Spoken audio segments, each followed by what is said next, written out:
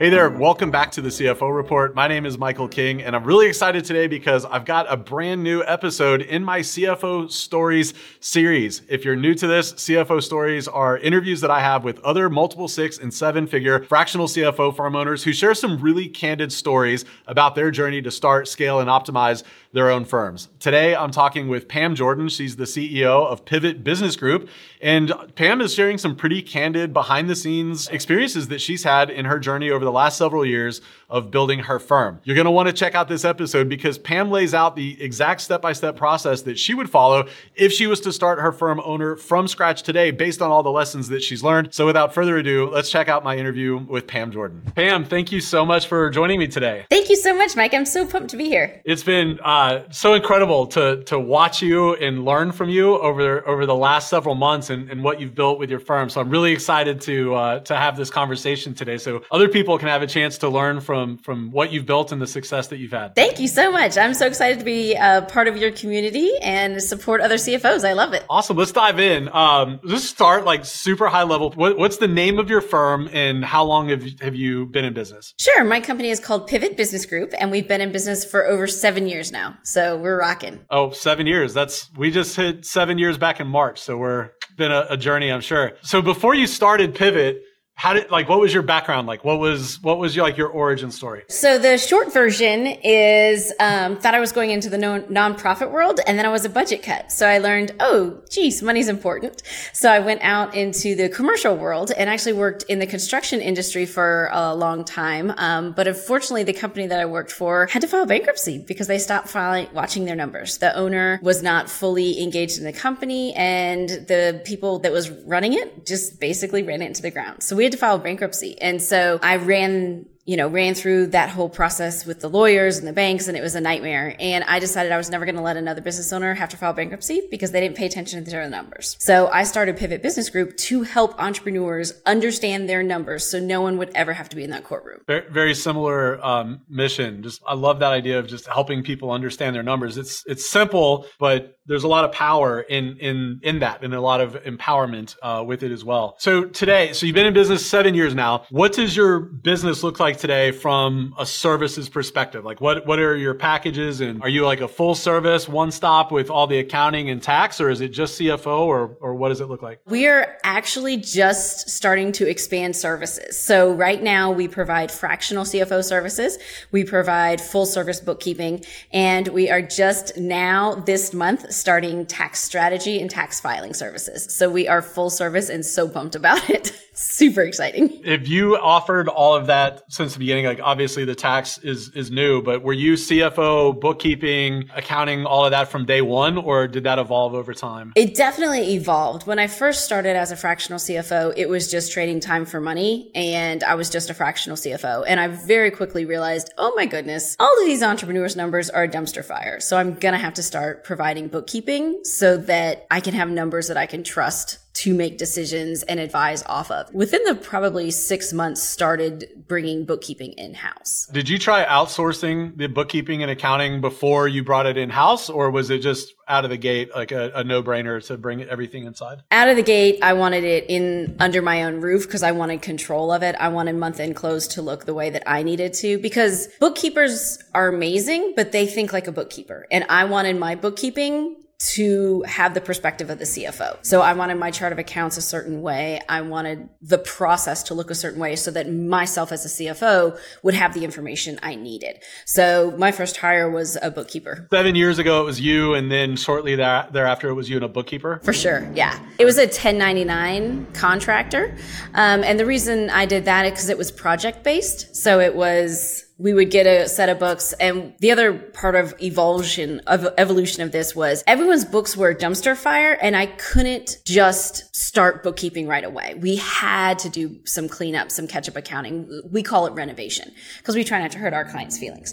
So what we do is we do a renovation of their books to get them cleaned up so that we can do bookkeeping. And so out the gate, it was some lump sum to get it just up to snuff and accurate and reconciled, and then a monthly fee going forward, just so that as a CFO, I had numbers I could trust and rely on to advise off of. Is that generally the same model you have today, where there's a renovation period and then you transfer into the strategic CFO work? We've expanded our process. So at this point, we start everyone with an analysis where we go in and we look at their books and assess what's wrong. We look at them from a CFO perspective, and we look at sales, cash flow, profit, and scaling. We have 4 areas that we focus on, and we rate them based on those 4 areas.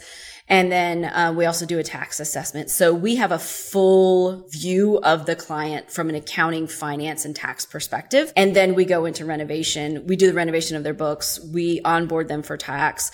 And then we launch them with CFO onboarding. We have a 4 to 6 week onboarding period for CFO services. So while my team is behind the scenes fixing the numbers, my CFO is working with the client to get to know what their goals are, to create a budget, to create a cash flow, to do those things, those foundational pieces, so that we can start advising. So just to make sure I'm following, so there's step 1 is analysis, then renovation, and then CFO onboarding. Is that right? Well, renovation kind of goes in hand with onboarding, but yes. And then, so once onboarding is complete, then we go into implementation. So that's CFO implementation of our strategy, the regular bookkeeping, and then the tax strategy. I'm interested in the analysis portion. What is the deliverable to the client at the end of the analysis? Is it, I'm imagining like a report, but what does it look like? Yeah, for sure. It's a full report.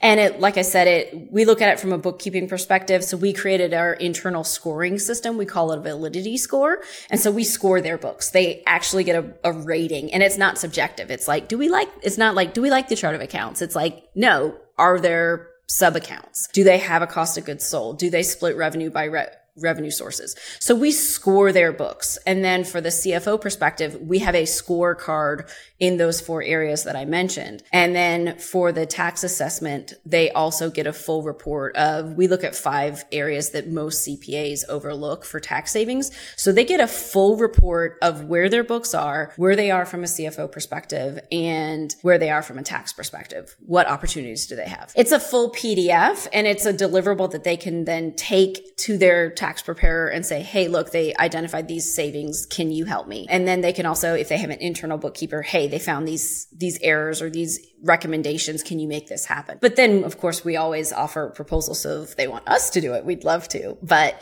it is a tangible, actionable thing that they can take and run with, or it's the playbook for us as Pivot Business Group. That's so smart. So they're going to get this report, but it also gives you the roadmap of what you need to focus on in the first several months of working together. Exactly. How long does it take you from the time a client signs to get the analysis report delivered to them? 7 days. Once we get access to their books and their prior year tax returns, my team goes in, and I have my bookkeeping team look, I have my CFO look, and I have my tax strategist look. So within 7 days, we have a full report to present to them and a plan of how to move forward. Does the deliverable include a call where you're going over it and taking Q&A, or is it just the report? 100%. It's a call. So it's an interactive based on your goals that you said. Here's where you are. Here's how you rate in these areas. Here's suggestions we have. Here's how we can help you moving forward. Here's the package pricing. Do you have any questions? Those sorts of things. So are you selling those reports as a standalone, and then you deliver the reports and then sell them on accounting, advisory, et cetera? 100%. Is that kind of okay.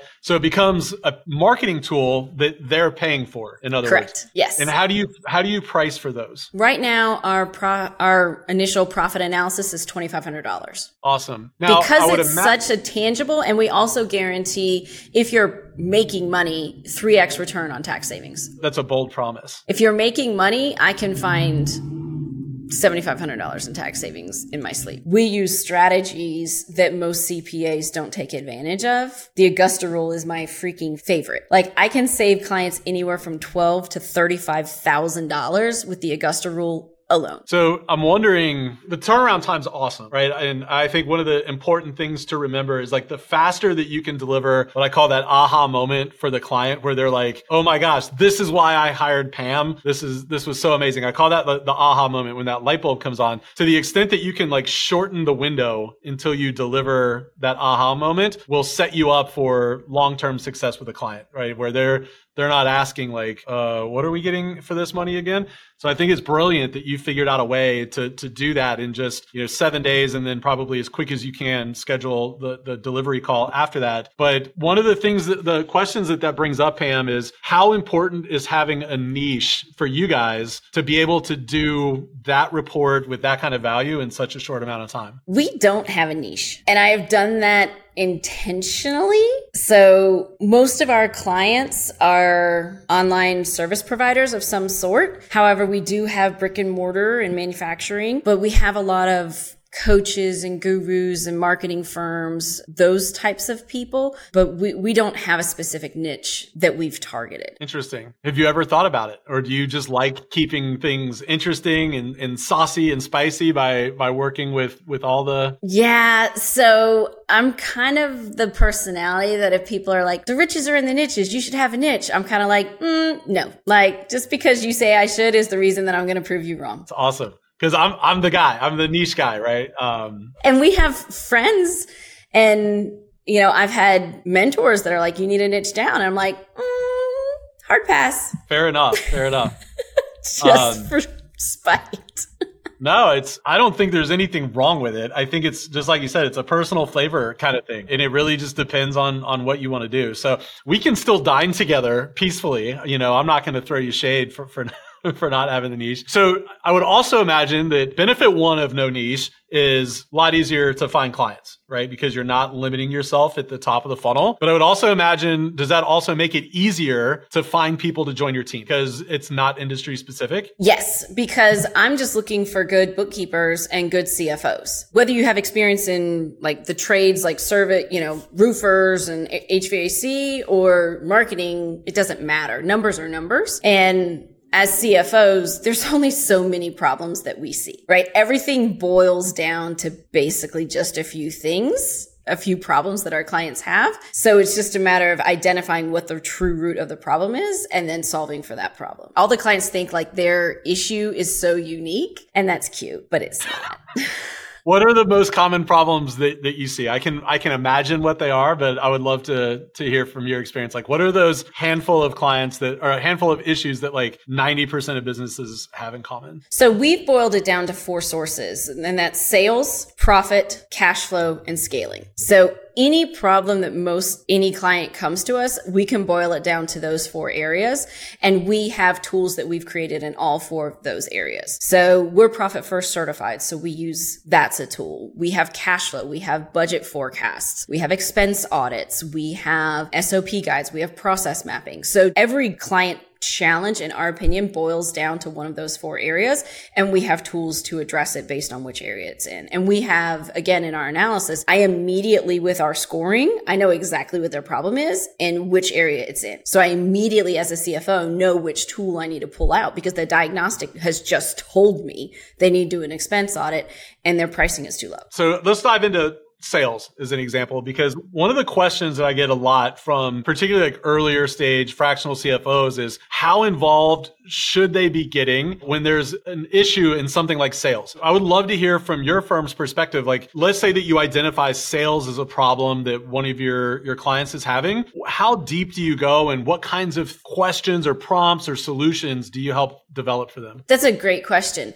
So what we do as CFOs, if sales are the problem, we look at their pricing and we look at their conversion rates. What metrics are they tracking? Where are your leads coming from? So we're big on KPIs. So we look at the key indicators. What's your conversion rates? Where are your leads coming from? What does your client journey look like? And as CFOs, we're able to identify blaring issues. And if it's something like they're just not getting enough leads, as a CFO, I'm not going to build them a funnel and I'm not going to go find an email list for them to purchase, but I will make introductions to marketing firms that I know, like, and trust that can help them build out their funnel. Like if they're just not getting enough leads, but the leads they're getting, they're converting, then okay, here's 2 firms that I trust. Go talk to them, see what they can do to get more deal flow coming in the door.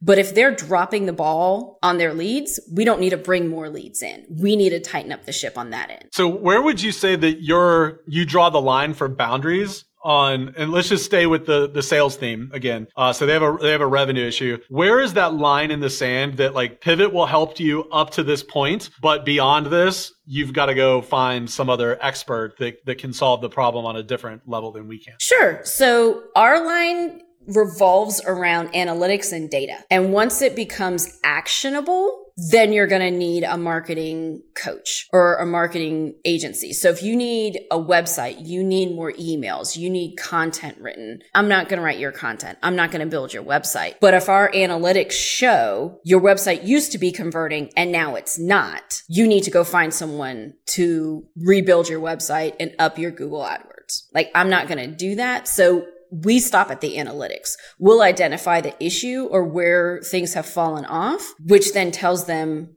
what professional they need to go out and hire. Because I don't want to be all things to all people. I want to stay in the zone of what we're good at and what our skill set is, and not try to pretend to be something I'm not. That's smart. Our scope of work actually stops before that, but for the same reason that yours stops where it is. We've got our skill set, our zone of genius, and the things that we like to do. And so we stop earlier than that. And I think the important thing isn't so much where you stop, but it's having like the mindset and the mental framework to know this is like conceptually why we stop where we stop, and being okay with not feeling forced to go beyond that. Yeah, 100%. So back to the idea of team. Let's start like how big is your team today? Awesome. There are 10 of us. Oh my gosh, that's awesome. Can you talk a little bit about like what model you've used to build your team? Like 1099, W-2, and how do you think about comp? Because I know a lot of people that listen to this are like at a point where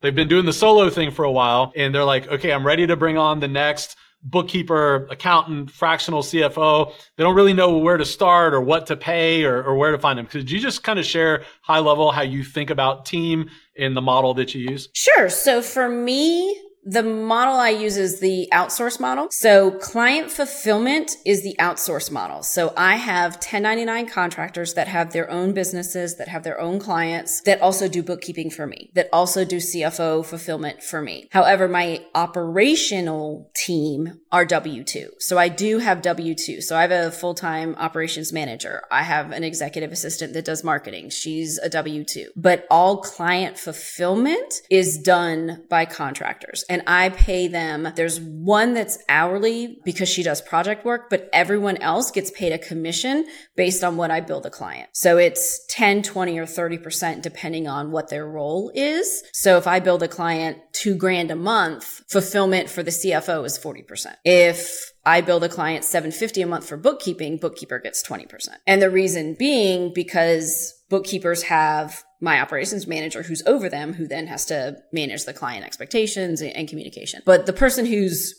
head down coding, that's a contractor because she has her own bookkeeping business. But what I found is with my model, there are a ton of amazing women out there who are powerful at what they do and hate sales and marketing and don't want to go out and kill it and drag it home. They just want to fulfill on it. And that's fantastic because I don't want to fulfill on it in my stage of my career. I want to go out and kill it and drag it home and then pass it to my team to fulfill on. At what point did you make that transition from where you were doing fulfillment to where you were going out and killing it and dragging it back and kind of being more the visionary for the company? When was that in your 7-year history? Real early, really early. So much so that I was part of an association of CFOs and I got kicked out because my model of bringing in other CFOs to fulfill on the work was intimidating to them. They just wanted me to go out and help a client and come back. And I'm like, I don't want to do that. I want to go out and educate people and add value to small businesses and sell it and lead a team. So they were like, thanks, peace. So I was like, okay. So within a year and a half of starting, I was like, okay, I want this to be bigger than me. And to do that, I need other people to fulfill on it. And I need to stay in the area that I enjoy and that I'm good at. So yeah, within the first 2 years, I was like, okay, who else? I need to bring in more people because I don't want to be the only one like doing this stuff. Where do you find these amazing women that join your team? So if somebody's looking to go hire somebody, whether it's 1099 or W-2, where would you suggest they go to find a highly skilled, competent fractional CFO that could join their team? Sure. So the places that I found them are LinkedIn. Posting on LinkedIn has worked really well to find CFOs and bookkeepers. To be honest, your group has been super helpful for me to the CFO Accelerator group. I found my most recent CFO at one of your events because she's amazing at what she does and she has her own clients, but she likes fulfillment. She doesn't want to go out and hunt for it. And I'm like, fantastic. I will hunt for it. And then the other is just networking because my existing CFOs know other people in the industry and they'll make introductions. On LinkedIn as an example, are you doing cold outreach to people that look like they might fit the Pivot mold, so to speak, and saying, hey, would you like to come over here? Or are you looking for people that are clearly looking to get hired? I've tried both, and I tried outreach with automation. And so I use third-party software where I basically blast messaged a ton of fractional CFOs. That didn't go anywhere. So what I did find was helpful was just putting a listing up for, looking for fractional CFO to support existing clients, because I got better response from that than the blasting a bunch of fractional CFOs. So if there's anyone out there that my Autobot messaged on LinkedIn, sorry. So I'm assuming then, is your whole team remote? Yeah. I do have an office outside of my home, and I do have an assistant that comes in like 1 or 2 days a month, but everyone else is fully remote. Yesterday, I flew my operations manager to Atlanta to meet one of our newest team members, and my operations manager's worked for me for 6 months, and this is the first time I met her in person, so it was great. I was like, oh my gosh, you're real. You're real. You're not getting catfished. What do you do to intentionally drive a healthy culture within Pivot? So lots of things. We have clear mission, vision, and values that everyone's sold out about, including my contractors. So even though they have their own company and their own clients, they understand what my mission, vision, and values are. They're bought into them. They're in alignment with them. We have weekly team calls. So depending on which methodology, we've got level 10 meetings every week, win meetings every week, where everyone is coming. We all share a win for the week, something that we're excited about, whether personal or business. And then everyone's held accountable to a number. So we have a dashboard, a company-wide dashboard that everyone reports to. So there's team accountability, there's team wins. And then we also have a Slack channel that's open all day long that all of us are communicating with. We also have team retreats. So we're going to Disney in January.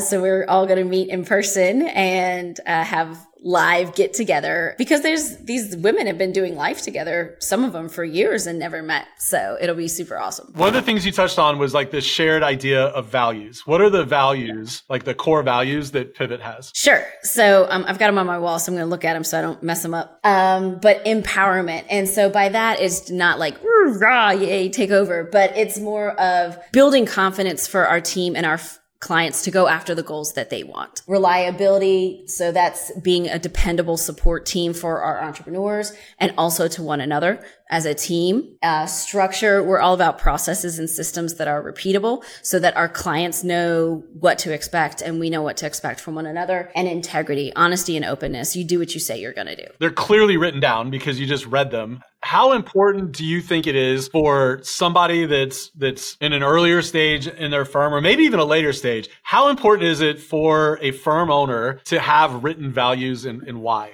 Do it yesterday. It's essential. These are revised. So my original values have changed as my vision and mission for the company has changed and my company size has changed. And so these core values we created earlier this year, actually in Q1 at our leadership team retreat. It's essential to know where you're headed with your vision and what your mission is, who you're trying to help and why.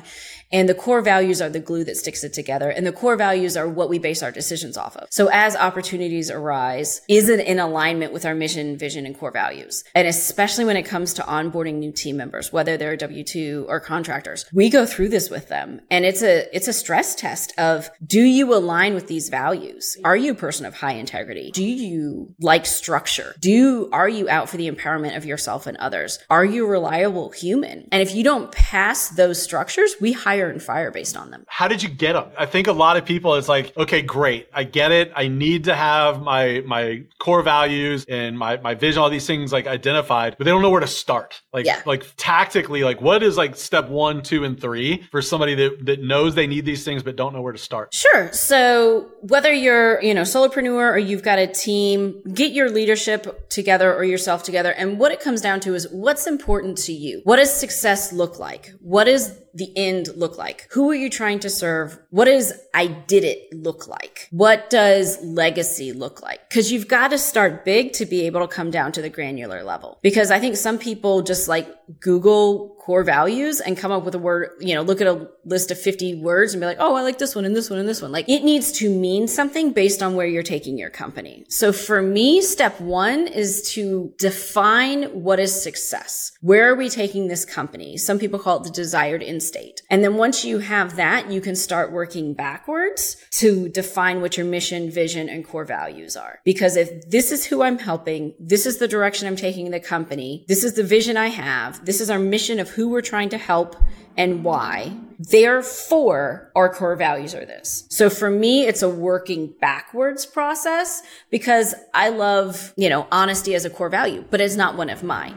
Because when we built out our goals of where we're taking the company and our mission vision, integrity was a stronger word for us. One of the things that you said that I think is important, honestly, for me to hear, but for other people as well, is they can change, and they probably should change and evolve over time as your team grows, as your business grows, as the goals change. What would you say are one or two or three signals that it might be time to evolve your core values? Sure. So for me, a couple signals would be big team changes. There's a saying that says the people who got you here won't get you there. And that's very true. So the people who help you get started are amazing and you love them and you trust them and you give them your kidney. But that doesn't mean they're the one that knows how to help you add some zeros to the back of your company. As your team changes, it's potentially time to reevaluate your mission, vision, and core values. The other thing is as your service offering gets honed in and gets more defined. Because a lot of times what I see is fractional CFOs, when they start out, they say yes to everything, right? Because we just want money. And so this client needs this. Oh, I can solve that problem. This client needs this. I can solve that problem. So as you become more defined of you're not trading time for money and you're not just saying yes to everyone and solving everyone's problems.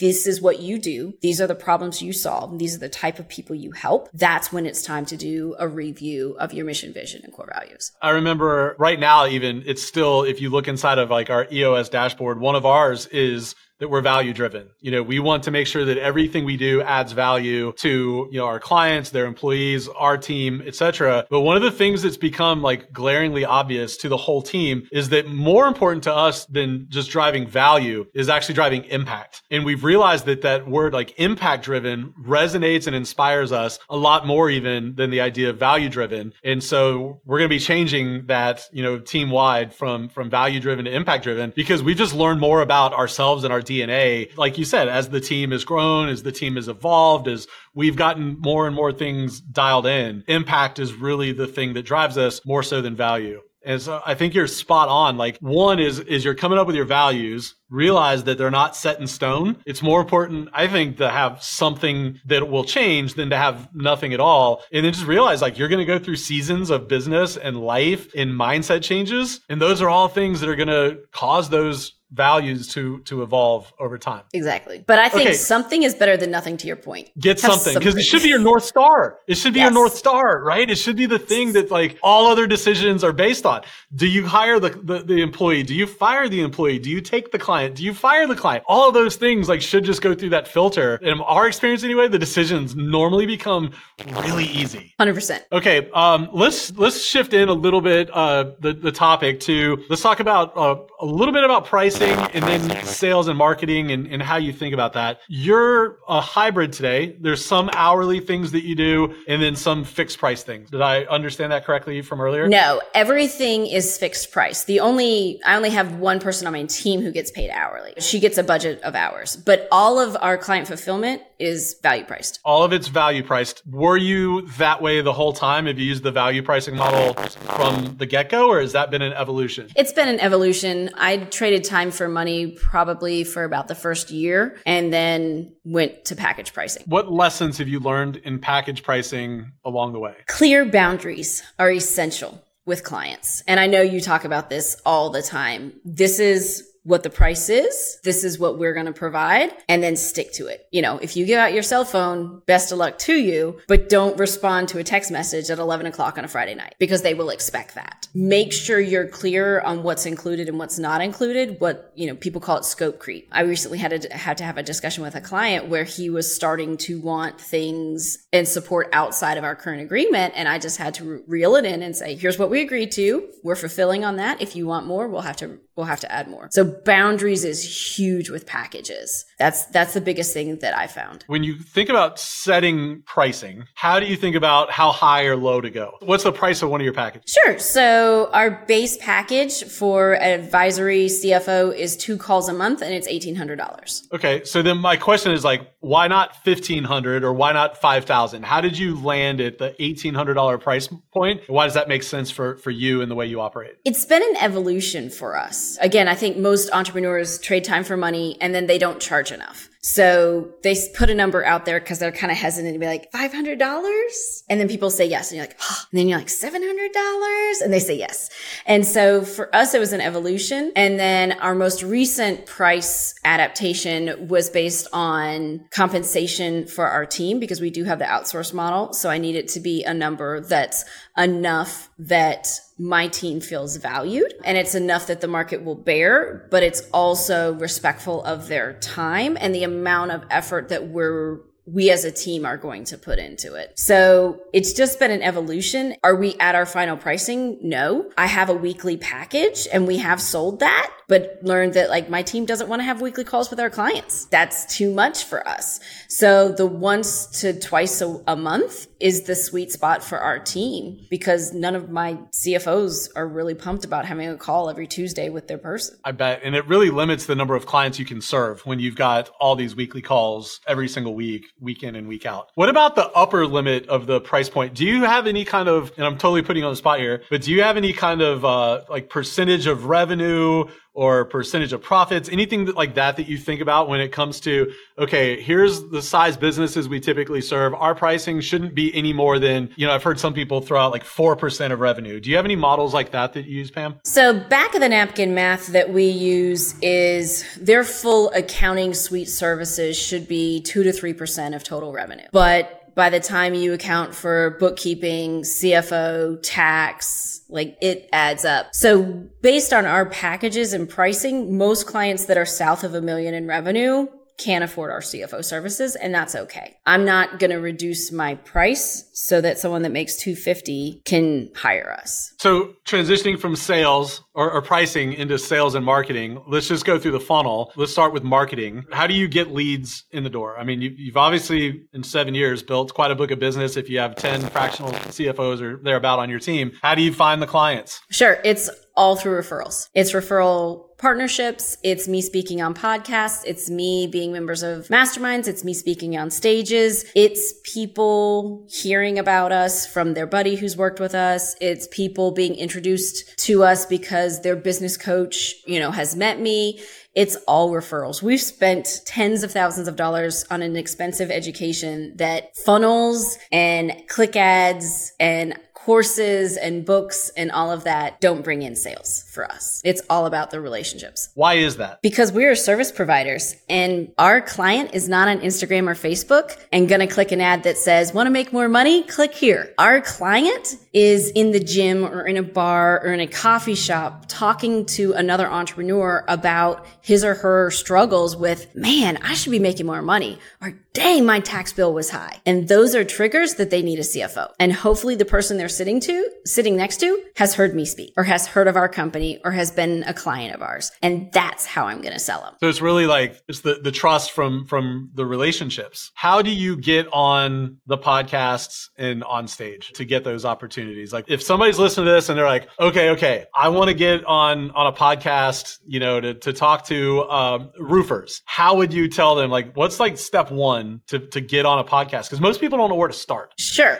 So the first thing is if you do have a niche, look for an association in that niche. So if you want to be the CFO of all CFOs for roofers, find a roofing convention or association and offer to go and speak. Get a vendor table, add value to the audience, pass out, something of value, have some sort of tripwire there, a book, a free budget, cash flow, offer, free analysis, something. Go to where they are if you have a niche. If you don't have a specific niche, then it's who are you trying to serve and go to where they are. Even local networking events, Chamber of Commerce. I haven't had success at BNI, but I know other CFOs who have. Those type of events, those marketing, networking events matter, because if you're sitting in the room with your potential client or people who know your potential client, you're in the right room. And a lot of times you have to pay to play. Which is probably the answer to the question I'm going to ask is, I've never done vendor tables before. Have you had any luck like actually getting clients with a vendor table? Or is that you paying to play? Like you had to get the vendor table to be able to be in the room? Yeah. So that was paying to play,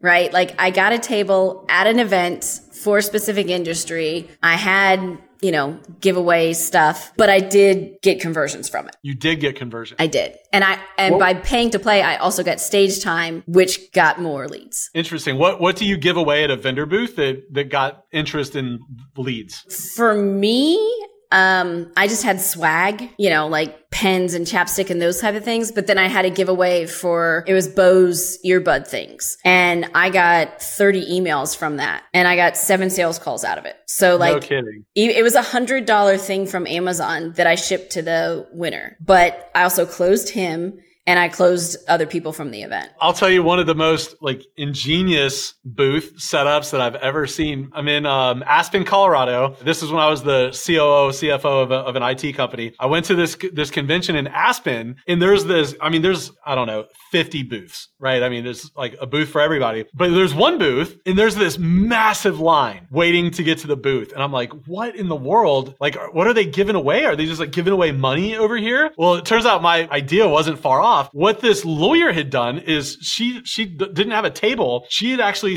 used her booth area and set up a putting green. And on the putting green were $100 bills laying flat on the turf. And the deal was, like, you came over and you got one swing with the putt in a golf ball. And if the ball landed on a $100 bill, then you got to keep it. And it was the most ingenious, like, marketing, hype building, attention grabbing booth that I had ever seen. And I ended up becoming friends with the lady. She was based out of Denver, where I lived at the time. And I said, how much money did you end up giving away? And she's like, $400, $500. And I said, did you get any leads? And she's like, oh, we got 100 leads. Every time we do that, we'll get 100 leads, because people are sitting there and everyone's talking. The closer and closer they get, they start talking to you. What do you do? What are you about? And she's like, so you have this captive audience of the next 3 to 5 people in line for like 10 minutes where they're just chatting with you. And I was like, man, if I ever do a booth, it's going to be a putting green with $100 bills on it. I love it. That's brilliant. I'll steal it next time. I might do it. If you want to, I'll go halvesies with you on a booth like that. When it comes to speaking, so you pay to play, you get the booth, and then you approach the organizers and say, hey, I've got this booth. I would love to speak to the audience. Normally the first question they ask is, okay, what are you going to talk about? So when you get on stage at these things, like what's your go-to thing that you talk about? So I actually paid to have someone professionally write a signature talk for me, where basically I can do it in 5 minutes or I can do it in 90 minutes, and I just interchange the meat of it. So it's any variation of 3 keys to increase your profit, 5 mistakes every entrepreneur makes, 3 ways to save on taxes. Like, it's those kind of gimmicky things, but the bones of it are the same. Like my intro, my attention getter, I just change out the meat of it, and then I wrap it up the same every time. I think that's like one common misconception people have is like, if I'm going to speak 10 times, I got to have 10 different talks. And I'm like, no. If you're going to speak 10 different times, you should have one talk, because you'll never get good at it if you've got 10 different things that you're talking about. Just pick those, like the very fundamental core things. And just like you said, like, just pick topics that are universal to every business owner. To me, it's like, that's just like knowing your audience. Every business has or has had issues with profitability. They've had issues with cash flow, or they've had issues with growth. So pick 1 or 2, maybe like all 3 of them, and like come up, like you said, a 5-minute version to a 90-minute version, and just get really good at that. I don't know what your experience was. It's not that expensive to hire someone to make those keynotes for you. Correct. Yeah. It was definitely it was a couple grand, but it's done now, right? And so every time someone asks me to speak, I give them, my short list of topics that I can speak about. And sometimes they'll come back and like, oh, do you mind talking about this? I'm like, absolutely. But you know what? I'm going to use the same content on one of these speeches. Like, I don't create new content because what they want me to talk about cash flow forecasting. Fantastic. I'm just going to plug and play the content that I have from this speech with that title, and it's going to be the same. It's a literal asset. I mean, look at it like you're investing in an asset for your business that you'll just use over and over and over again to generate revenue. So it's kind of a no-brainer to invest the time or the money into having something prepared like that. Yeah. And like this week, I'm doing 3 podcast interviews. All of that will bring in more people learning about our firm and what we're doing and excited to, connect with us. That's what we want. One of the other marketing strategies that you talked about was referrals from like other businesses, right? Or other professionals. How do you go about finding referral partners that can bring you more clients? Sure. So for us, one of the best referral partners has been business coaches and executive coaches, EOS implementers, those type of things. Because those coaches are amazing at what they do, but typically they have their set of things that they focus on. And most all of them touch on finance, but none of them want to go deep. And where we can come in is we love going deep on the finance piece. Some people call it pillars or focusers or whatever in their system. So I just reach out to them and help them understand, okay, you're focusing on strategy and leadership and sales. That's fantastic. What do you do about finance and accounting? Oh, well, we do a cash conversion, blah, blah, blah. Okay, well then what? Well, nothing. Okay. Well, what I'd love to do is show you how our analysis tool adds value. So I send them a sample of our analysis, the big report that we've already talked about. And they're like, holy cow, this would be so amazing for my clients. Sure would. How about we co-brand this and my analysis is now part of your onboarding with your coaching clients? Oh yeah, I'd love to know out the gate how my clients' books are doing. And so what I'm trying to do is make my process part of their process because they're going to be more successful as coaches if their clients have their books and finances in order. I've argued with sales gurus and I'm like, how do you help your clients with their pricing? Oh, we don't. We just we just pour gas on the machine and they just help us out. Like, you're just helping them grow broke faster because if they're selling at a loss, you're just crashing the plane faster by putting more fuel in it. And so I come in and I'm like, look, we will help clean up this portion of the business so that everything else that you're doing can be proven because a lot of these coaches use metrics, but if they don't have financials to match those metrics, you can't prove ROI. I think a lot of people don't realize what you just said is this is actually not just a win for you, but it's also a win for the referral partner as well because you're making them more successful. So there's actually a lot in it for the referral partner, not just you. 100%. And so I've got a 10X coach that we work with. And so our initial analysis is part of his business assessment. And so when he walks in on day one, he already knows where their books are. He knows from a financial perspective and he knows from a tax perspective, is their financial house in order so that he can go and build his strategy and prove it with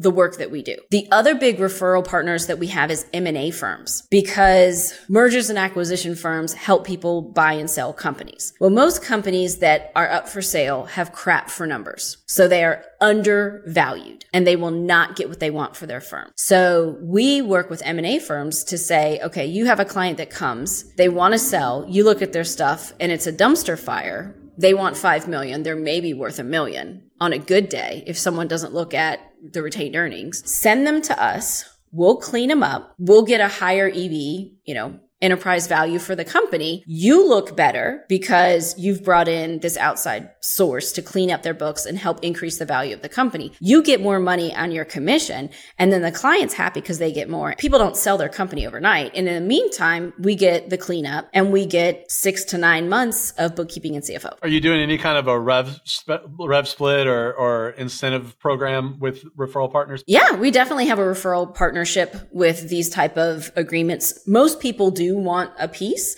Some people are like, oh, I don't want to take any money because I don't want, any confusion. I'm like, okay, well, it's here if you want it. And then we do have a tiered system. So if you bring us a large quantity, you get a bigger piece of the pie. Let's talk about if for some reason you were going to start over from scratch today, taking all the 7+ years of lessons that you've learned, and you were going to just start your firm over from scratch. I got like a couple questions on how you would do this. One is, what role would you hire for first and why? Bring in an integrator, an operations person, if you are not one. If you are a visionary entrepreneur, get an operations person. If you are a high level dreamer, ready, fire, aim person, you need an operations person to slow you down and document your processes and help you build out the workflows and the contracts and the proposals and your packages. So I would do that sooner than later, especially if you're a visionary like I know you and I are, because I'll go sell it and then come back to my team and they're like, Pam, what the crap? Like, we don't even sell that. I was like, well, we do now. I just sold one.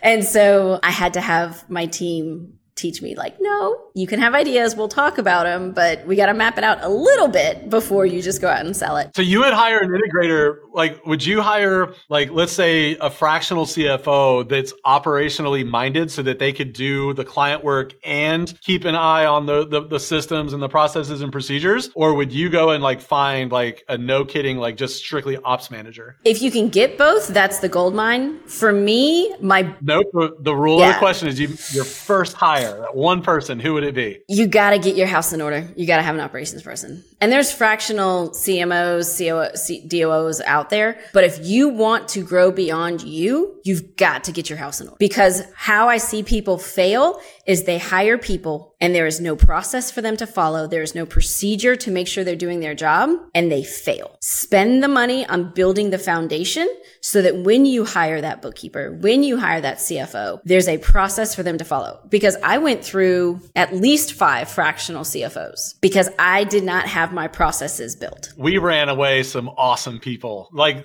5 times, like you. Like, we had some awesome people we brought in, and they're gone within a couple months because we didn't have anything documented. My heart bleeds for them because I'm sure it was not a pleasant experience. Yes, so I love that.